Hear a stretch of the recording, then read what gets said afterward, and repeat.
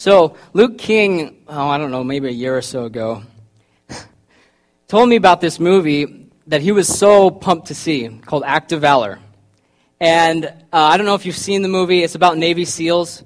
He pumped me up so much that when my dad came to visit one time, I'm like, hey, this movie's in theater, let's go check it out. And it's a really cool movie. If you like war movies, it's pretty awesome. It's kind of sad near the end, partly because it's so real in what it portrays, but it's a really neat movie.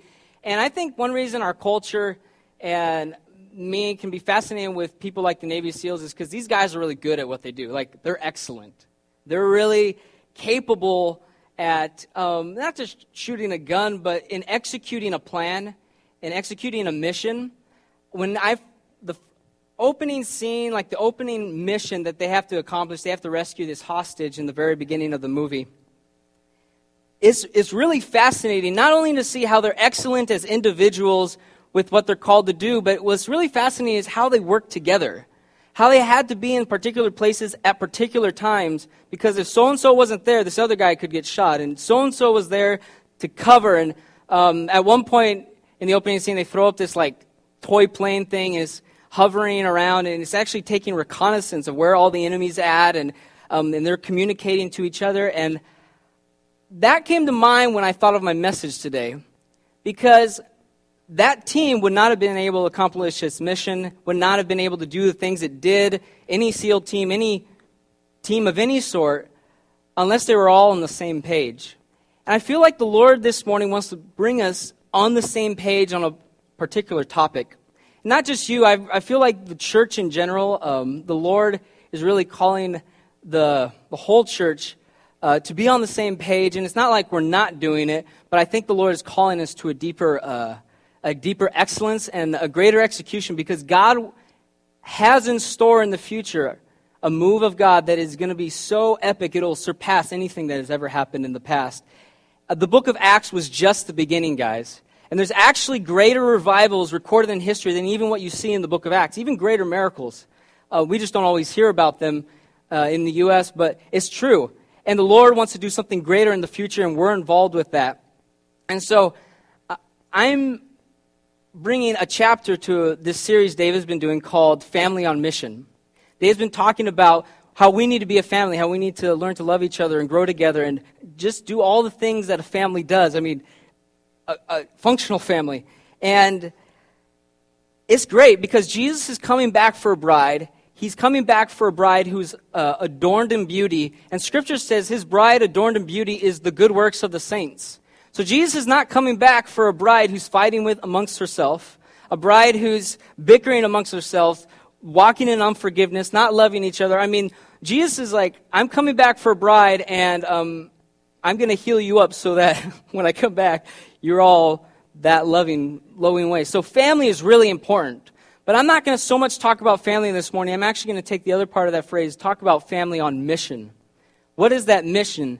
And I'm going to tell you specifically, the mission I feel like the Lord wants me to emphasize this morning is the fact that we're all called to evangelism. That we're all called to see the lost come to know Jesus. And first of all, I want to go to Philippians 1:27, which will be our bookend. Because I'm going to start and I'll end with this. We'll go other places, but I'm not just talking about the fact that we need to do evangelism. I'm really talking about we need to be on the same page about what we believe about evangelism. Philippians 1:27 says, and this is Paul talking to a church.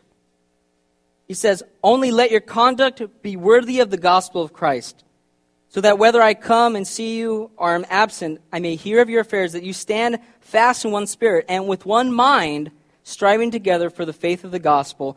Okay, and the sentence keeps going in the next verse, but I want to take that phrase where he says, with one mind, striving together for the faith of the gospel. And if you would study that chapter, the other chapters, the context of Philippians, he's really talking about living out the gospel, and not just in love, but in advancing the gospel itself. The gospel being the good news of Jesus, that Jesus came to seek and save that which was lost. We were far, and God brought us near. And I'm going to just say this really directly. I was not always sure I really believed this.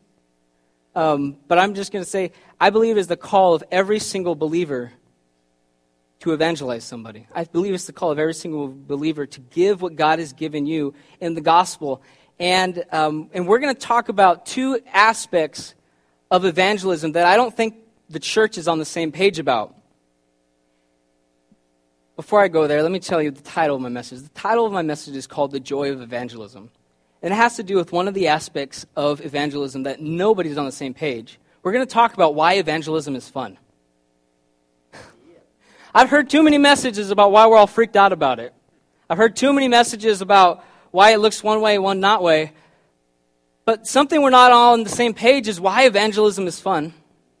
Why evangelism brings exceptional joy to your life.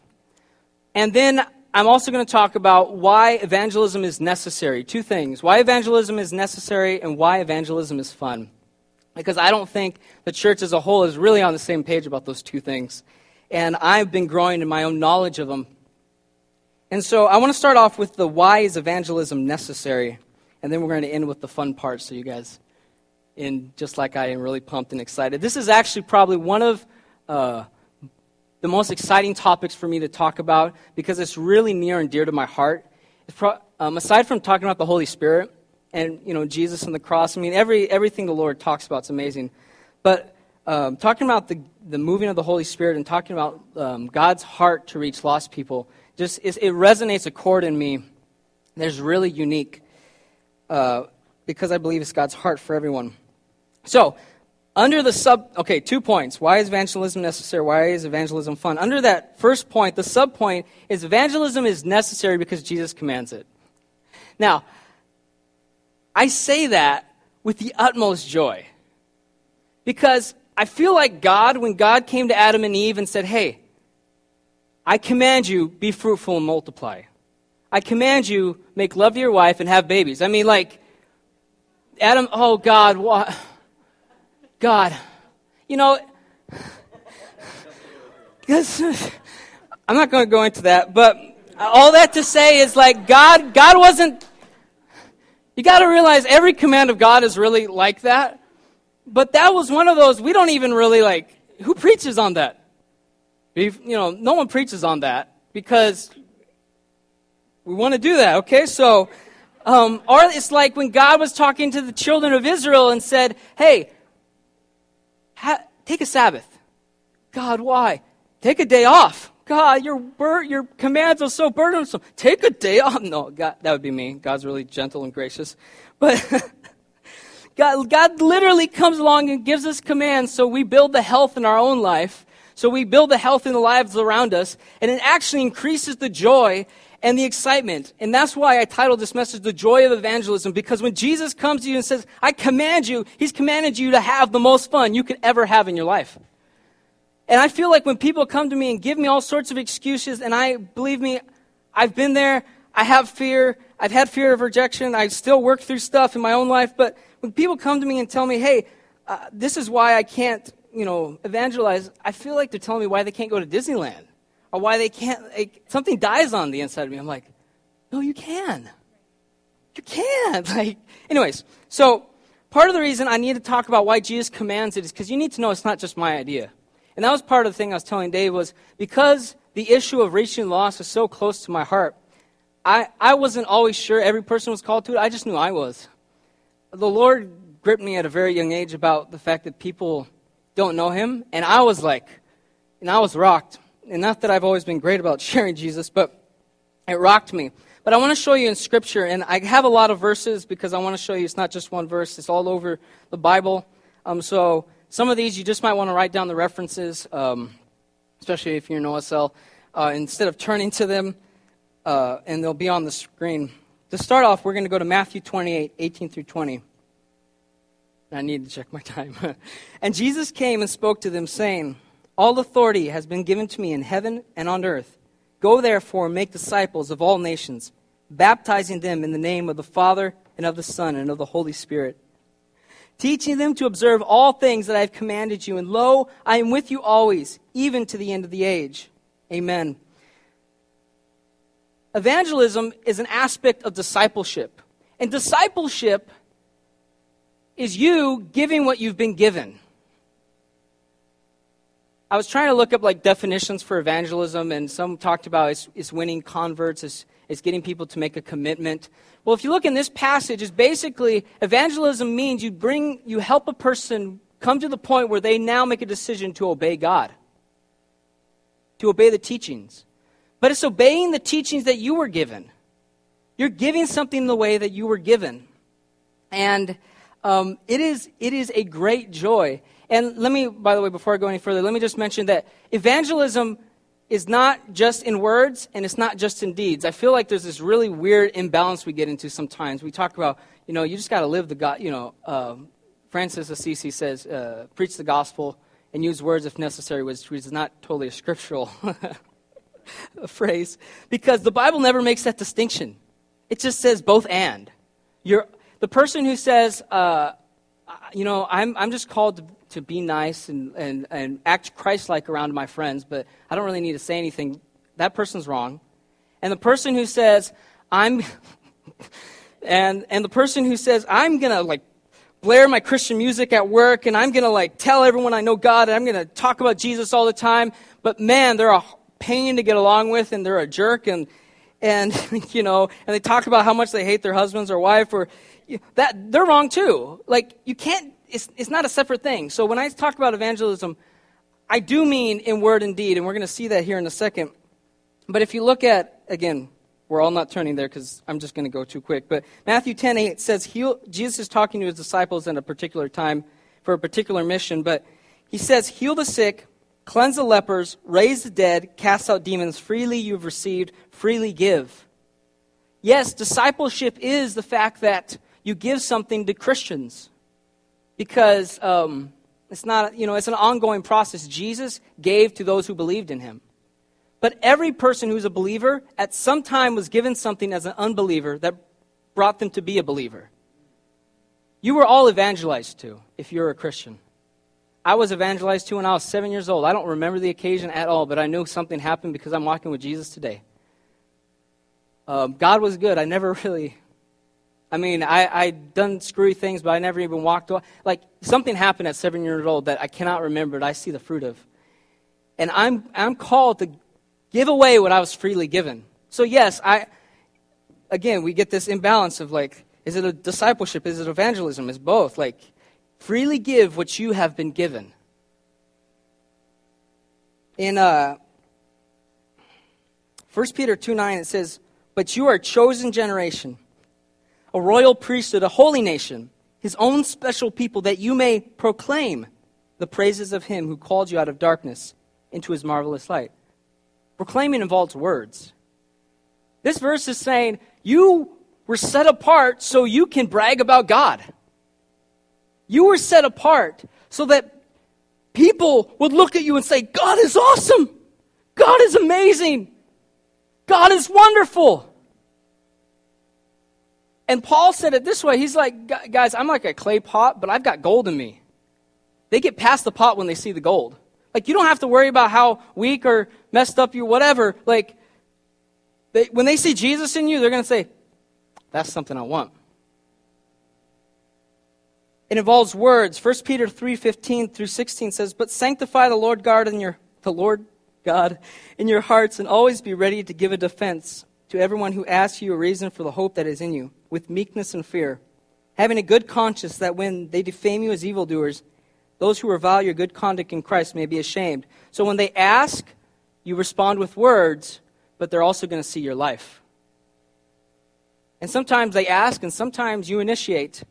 But it is about words and deeds. And Peter was writing this to everybody. He wasn't just writing this to a particular disciple. He was saying everybody in the church. Matthew 5:13 through 16, Jesus says, you are the salt of the earth, but if the salt loses its flavor, how shall it be seasoned?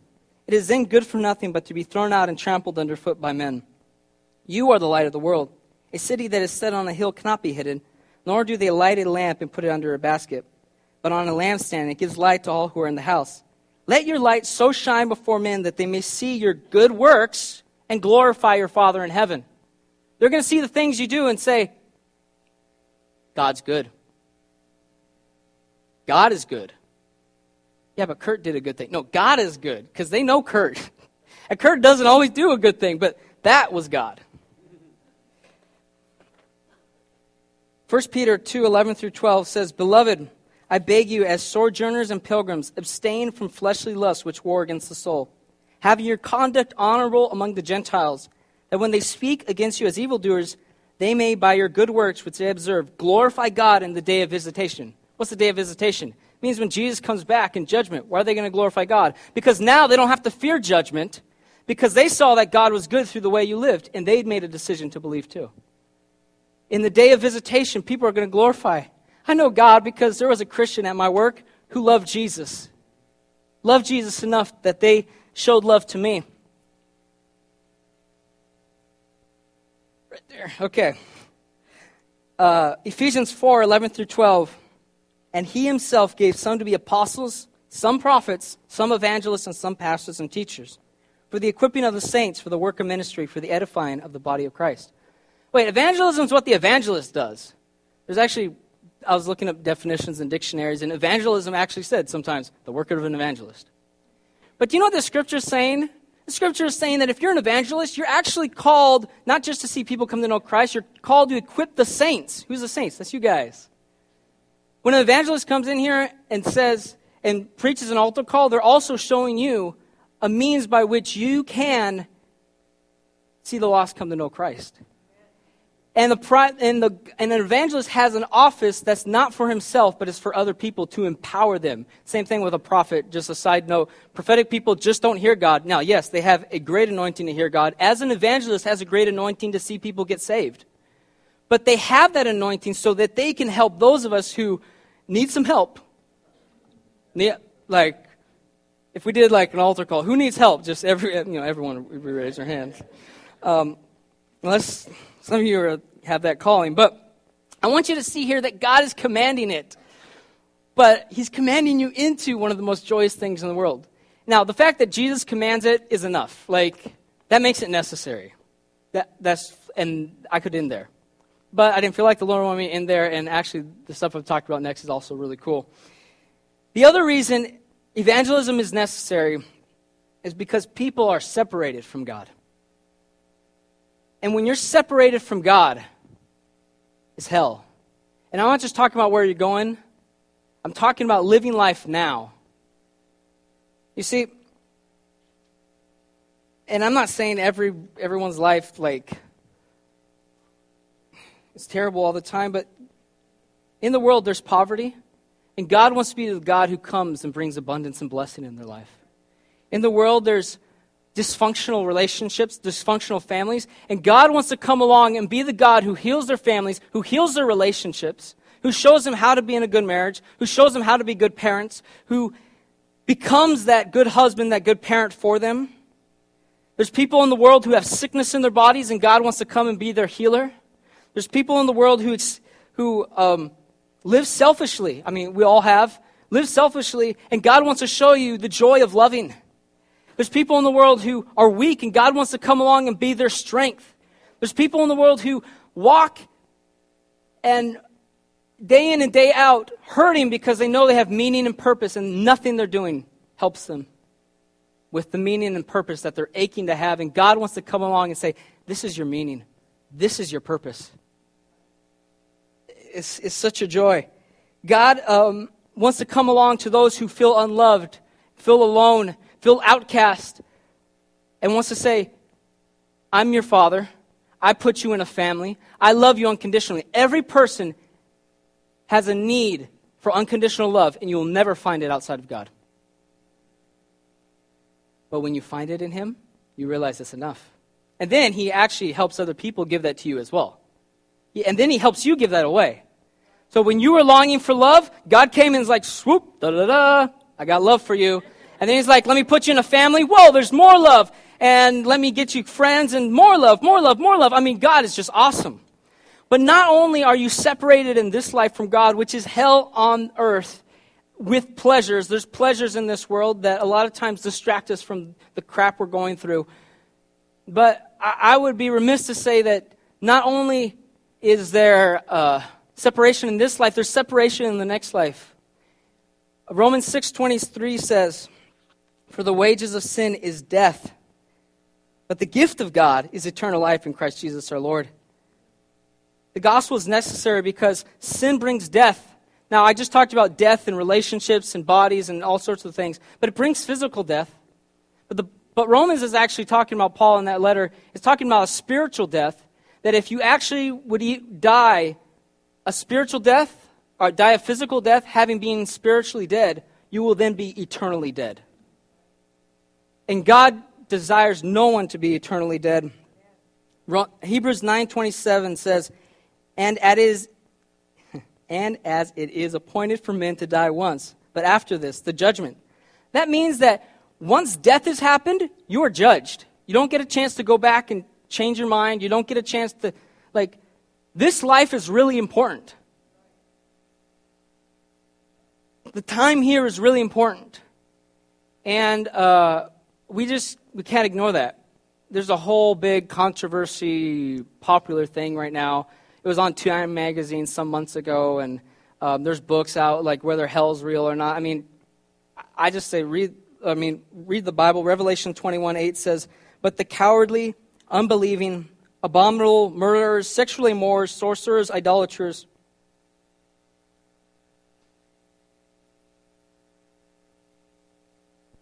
and all liars shall have their part in a lake which burns with fire and brimstone," which is the second death. Your body dying is the physical death. And the Scripture says hell was designed for the devil and his angels. Man was never meant to go there. But if they align themselves with the enemy, they will follow the enemy to his end. And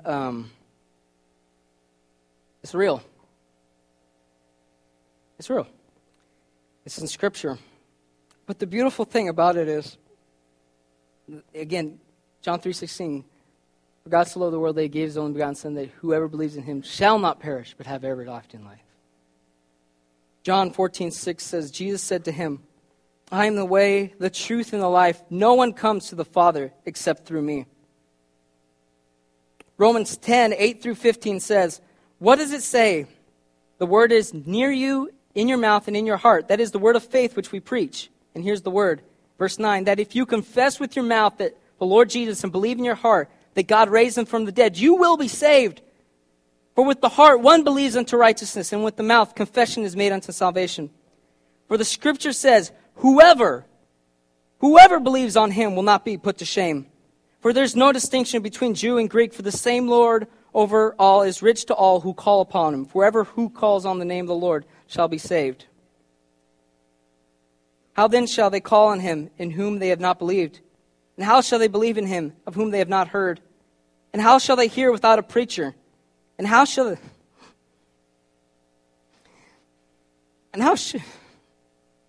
they preach unless they are sent? As it is written, how beautiful are the feet of those who preach the gospel of peace. Bring glad tidings of good things." When I was around 10 years old, I was a missionary kid in the country of Panama, small little country. You can literally drive from the Pacific Ocean to the Atlantic Ocean in 2 hours. Rainforest, tropical, humid as all get out. But I loved it. I didn't know any better. I had a great time. My parents told me it was an adventure, and I believed them. And we were down there, and a team comes from the States, missions team comes from the States. And they, Greg Niemeyer, if you know him, was actually leading that team. Greg Niemeyer comes and brings his team of probably like teens and 20-sums. And my dad's the host missionary, so he's with the team, taking them places. And I'm the missionary kid, so I get to tag along and act like I know what's going on. And this is where I live, guys, and glad you could come visit and like all this stuff. And I had fun. But we went to this dock at one point. I think it was like a dock area. And we're on this bus. And we get out of the bus, and we were handing out tracts, and most of the team didn't speak Spanish. I'm actually not even fluent in Spanish myself, and I even knew less than, I know a bit, though. And we're just passing out these tracts, and I'm going with them, and at some point, we have to get back on the bus. And I get back on the bus. I sit in my seat, and I realize I still have a track left. I don't know why I didn't give it away or just maybe didn't find a person. And we're driving away, and I see people through the glass window who I could have given that to. I don't say that because I felt this guilt. Even to this day, I don't feel guilt and condemnation or shame because of it, because that's not from Jesus. But what I sensed in a very real way at a young age is that it's very necessary. Because I had something, and there was a barrier between me and those people. And I realized the Lord was calling me to cross that barrier. I've told this pure story to people, and they're like, did you jump off the bus? I'm like, no, I'm 10. I don't know. No, I didn't. That didn't happen. But I just really became convinced that it's necessary. Like, it is necessary. Like Paul says here in Romans 10, that someone has to be sent. Someone actually has to say something. We see the word preach and we think preacher. No, see the word preach and just think words. Someone has to use words and say, this is who Jesus is. There's whole places around the world who have never even heard the name of Jesus. But the glorious thing is the Lord not only convinced me it was necessary, but as I chose to grow in this, and I've had a lot of mistakes, but as I chose to grow, the Lord came along and revealed to me that there is an immense amount of joy, an immense amount of fun in evangelism. Actually, I think, what sustains you in ministry? Your relationship. Bar none. You have to love Jesus first, and then you'll be able to love people. But the other thing that I think helps sustain us in ministry is the fact that when we realize how much joy comes from it. That's why most people are convinced that evangelism is necessary, but they don't think it's a lot of fun, which is one of the reasons they don't do it. And you might say, Kurt, this is really selfish to talk about the joy of evangelism. This is about other people, man. You gotta lay it on the line for other people. Okay, let's look at Hebrews 12:2.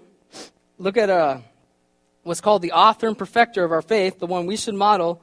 Hebrews 12:2 says, looking unto Jesus, the author and finisher of our faith, who for the joy that was set before him endured the cross, despising the shame, and has sat down at the right hand of the throne of God. And we make the point that the joy being explained here is the joy of actually receiving us. That was his joy, but it was still joy. Like, joy is such a critical commodity in heaven that Jesus was willing to give his life to receive it. God wants you to have joy. It's one of the fruits of the Spirit. Love, joy. Psalm 16, the last part, David says there's fullness of joy in your presence. Like, I could preach a whole message on joy. It's a great thing because I think we need to wake up that, the more holy you get, the happier you get, and the more holy and happy you get, the more you're fun to be around. And Kurt Schnabel needs to hear that because Kurt can be really serious sometimes, but when he gets with Jesus, he gets really goofy and it's really awesome. But I need you to see that God has called us to something that's going to bring us great joy. John 15, 10 through 11, Jesus talks about the fact that if you would obey his words, you will have his joy, and your joy will be complete. He gives you commands so that you would have exceeding joy in your life. Kurt, it's not always fun. Jesus endured the cross. Yes, I understand that, but let me tell you, it's a lot more fun than you think it is. It's a lot more joy than you think it is. I'm actually really excited to tell you how much fun it is. So, here we go. In Micah 7:18. This is a powerful verse. Micah says, by the word of the Lord, who is a God like you, pardoning iniquity and passing over the transgression of the remnant of his heritage? He does not retain his anger forever because he delights. He delights in mercy. There's another translation that says he delights in showing mercy, which is an eye-opening thing because when someone wrongs me, I have no delight in showing, not all the time when I'm like Jesus, yeah, but God delights in showing mercy. And when you speak, when you love, you are extending the mercy of God through you. And the Holy Spirit inside of you is jumping up and down, is going, yeah. And that's actually one of your callings, by the way, is that you would actually tap into more of the emotions of God. It's one reason, when you sin, you don't really feel good about it because the Holy Spirit in you is grieving. And when you actually do the right thing, you're like, man, I feel good. Everything's not about emotions, but again, Jesus said joy. Part of the reason you have joy is because God is having joy in that moment. God is excited.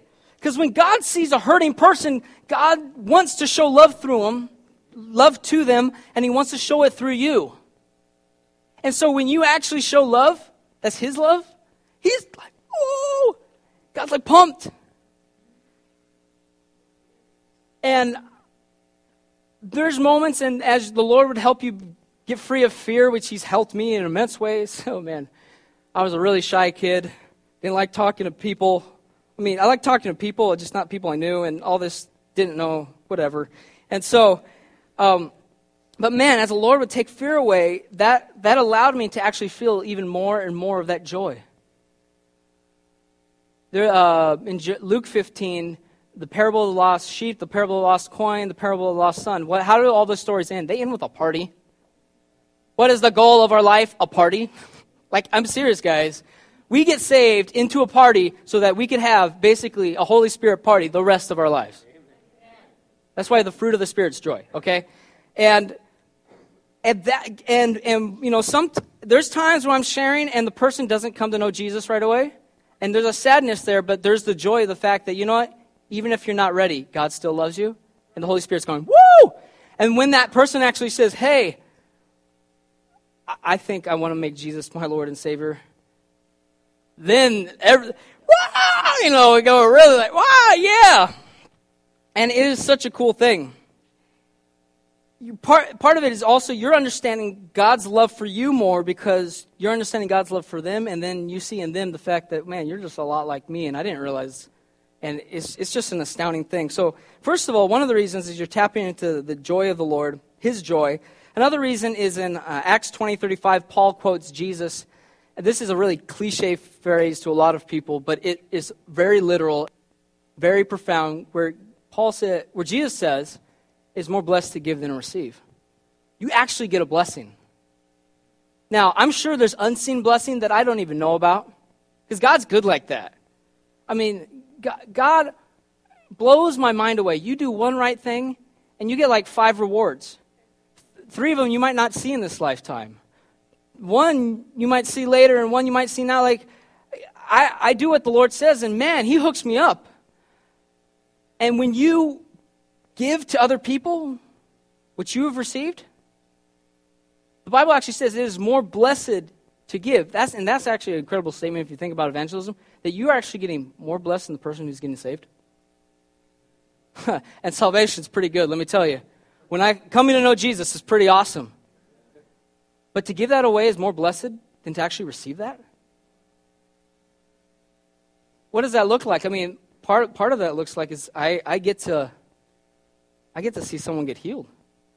I get to see someone who's broken. I mean, part of the reason it's more blessed, I love finding a person who has every reason to think I should be offended at them and showing them grace. I love messing with people's mind in a loving way. There's a part of Kurt that probably not, anyways, but like, I love messing with people's minds. You know, you're hanging out with this person, they're like, wait, you're a Christian? Yeah. You're a pastor? Yeah. And if they really went through the whole list, they would, wait, you preach, you speak in tongues, you go out and talk to people, like, you know, all the things that people would think make me weird and make me think I should have anything to do with you. And like, but you accept me. I'm like, yeah, I love you. God loves you. And I mean, it's one of the most fun things to do. For example, when you're on a treasure hunt and you're praying for someone, and some of us have in our mind that God doesn't want to heal a person unless they get saved. And I love coming to a person and saying, hey, God wants to heal you. And you can choose to follow him later if you want. You can do it now. But he'll give you a free gift of healing whether you make a commitment to him or not. And Jesus actually healed people in the Bible. He extended mercy to their physical bodies even when they were not followers of him. And some, I think, ultimately walked away from him. Notes. Another reason it is a whole bunch of joy is that it's a great adventure. It's a great adventure. We're all made for adventure. This is why we love action movies. This is why little kids like playing with superhero toys, like why people read comic books, why we will love watching Indiana Jones, because you were made for adventure. You were made for excitement. And there's really no greater adventure than trusting God in the thing that he's called you to do. And this is especially fun because this is especially freaky sometimes. But to see God come through when you didn't think you could. To see God come through when you didn't think there was opportunity. To see God move when you didn't think it was possible is awesome. It's really fun. Another reason is it brings a lot of joy. It says in John 4:35 that the harvest is plentiful, but the workers are few. Let me just read this. Do you not say there are still 4 months and then comes the harvest? Behold, I say to you, lift up your eyes and look at the fields, for they are already white for harvest. What does white for harvest mean? It means they're ready. One of the joys of evangelism is actually finding out how ready people are to come to know Jesus and just be loved on. I did Adopt a Block this last week with Sam and Rachel, and I was amazed.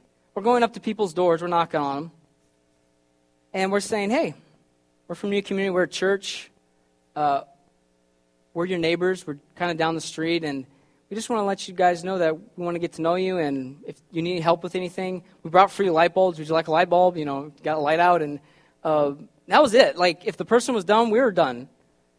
But they started asking us, well, what church do you go to? What do you do at this church? And they start asking us questions. And you realize that people are a lot more open. I'm not saying everyone's going to drop to their knees and say, how must I be saved? And whoa, it's happening right now. But people are so open to be loved on. I'm not going to say people are always easy to love. Jesus said, endure the cross. He said, for the joy set before me, endured the cross.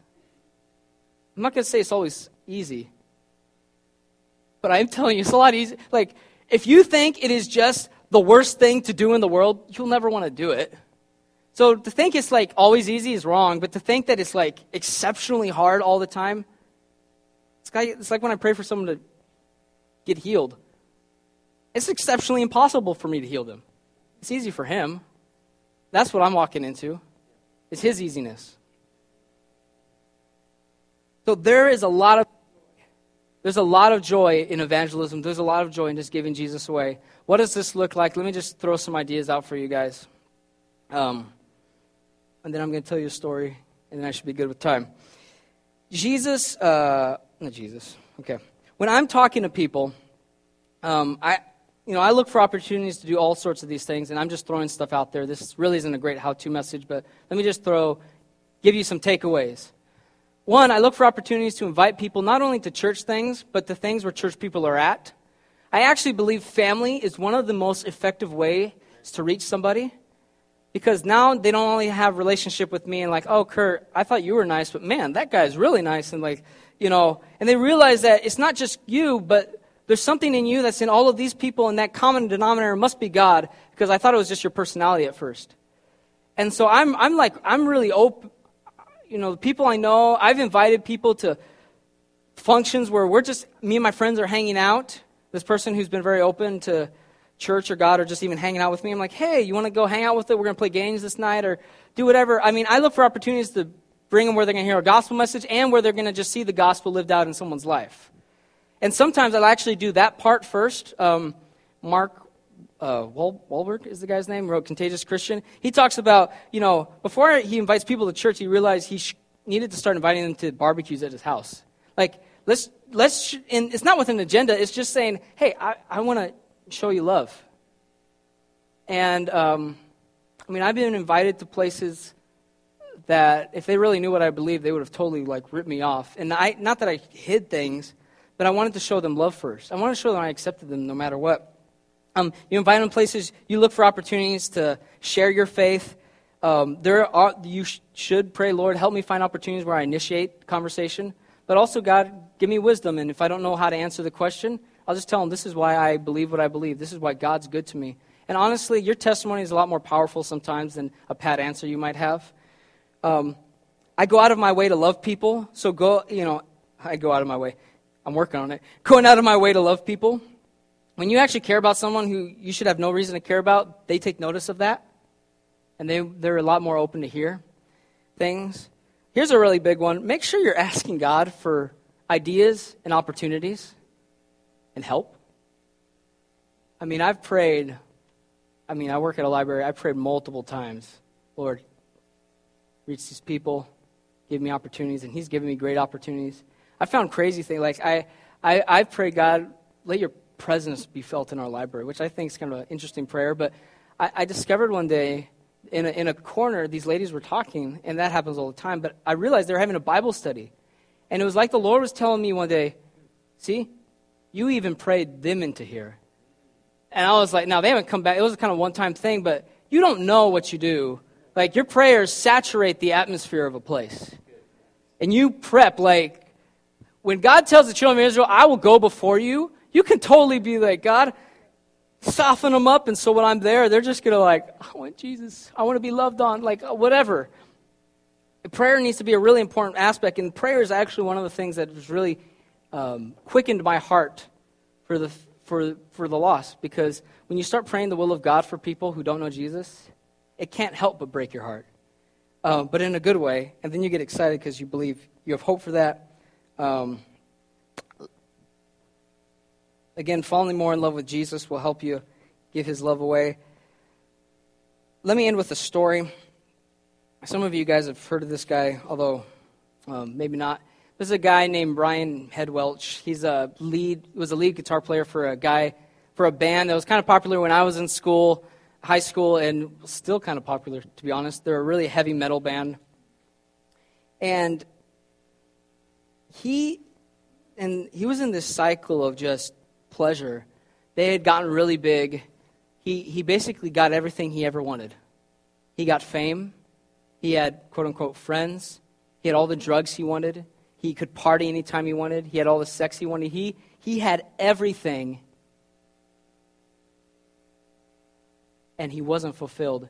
His daughter's mother got really like hooked onto meth, and she eventually like abandoned her. I don't know if she died or something, but he talks about she just totally left her daughter, and he was so mad at her. He was like outraged, but he was getting really scared because he could see as he was taking methamphetamines that he was just like getting weaker and weaker in his own body, and it was like killing him.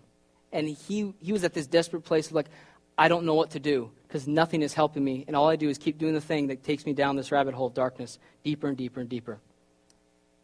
And one day, his real estate agent says, hey, Brian, I don't usually do this, but I felt God wanted me to give a verse to you. I don't think the guy even preached to him. I don't think he shared the gospel, the 4 spiritual laws. I don't think any of that happened in that moment. He just said, I feel like the Lord wanted me to give you a verse. Come, all you who are weary and heavy laden, and I will give you rest, which is kind of a chopped up version of different translations there. But Brian heard that, took that home, and he's like, I looked up every single word in the dictionary. And he just poured over it, and he's like, I'm heavy laden. I'm burdened. I need rest. And it was this beginning point in his life that led him to a point where and I think it was through his real estate agent that he eventually started going to the guy's church. It might have been a different believer. But he eventually later gets saved, and radically saved. Like, dumps all his drugs one night, no withdrawal. Like, he thinks he's going to be dead. And he totally gets free of all his drugs. He's now a very outspoken Christian. I've had youth that have gone to conferences where he speaks, and these particular conferences are called the Whosoevers, and they're geared towards kids that are really hard, really just, the guys who you would not think are ready. And he's just up there and saying, guys, everything you're going for right now, I got and more, and only God satisfied me. And he says it in his way. He shares his testimony. But the reason I share that is because it came through just an ordinary, quote-unquote, an ordinary guy in his life. It didn't come from a preacher. He wasn't in church. It was just a believer who said, God, I'm open. Whenever you want to use me, you can use me. Yeah, if God gives you a prophetic word, give it. And if God tells you, hey, just wash that dude's car, do it. Or if you just get, sometimes you don't need that word of the Lord. You just need compassion to pull in your heart. But I want you to see that the Lord has not only called all of us, but he's also equipped all of us, which is almost a whole nother message. But let me just say that when Jesus commands you to do something, he's giving you the grace to do it. Is evangelism easy? It can be, but it's fun. And I just want to position my life more and more. If you would look at me, I could tell you stories about where I shared the gospel. I could tell you stories where I ran away and didn't do anything about it. But I'm on this journey that I would just be so radical by the time I'm like 95 years old that you can't help but poke me and get saved, because I've just pursued this thing my whole life. I'm growing, guys, but I believe this is what every believer is called to do.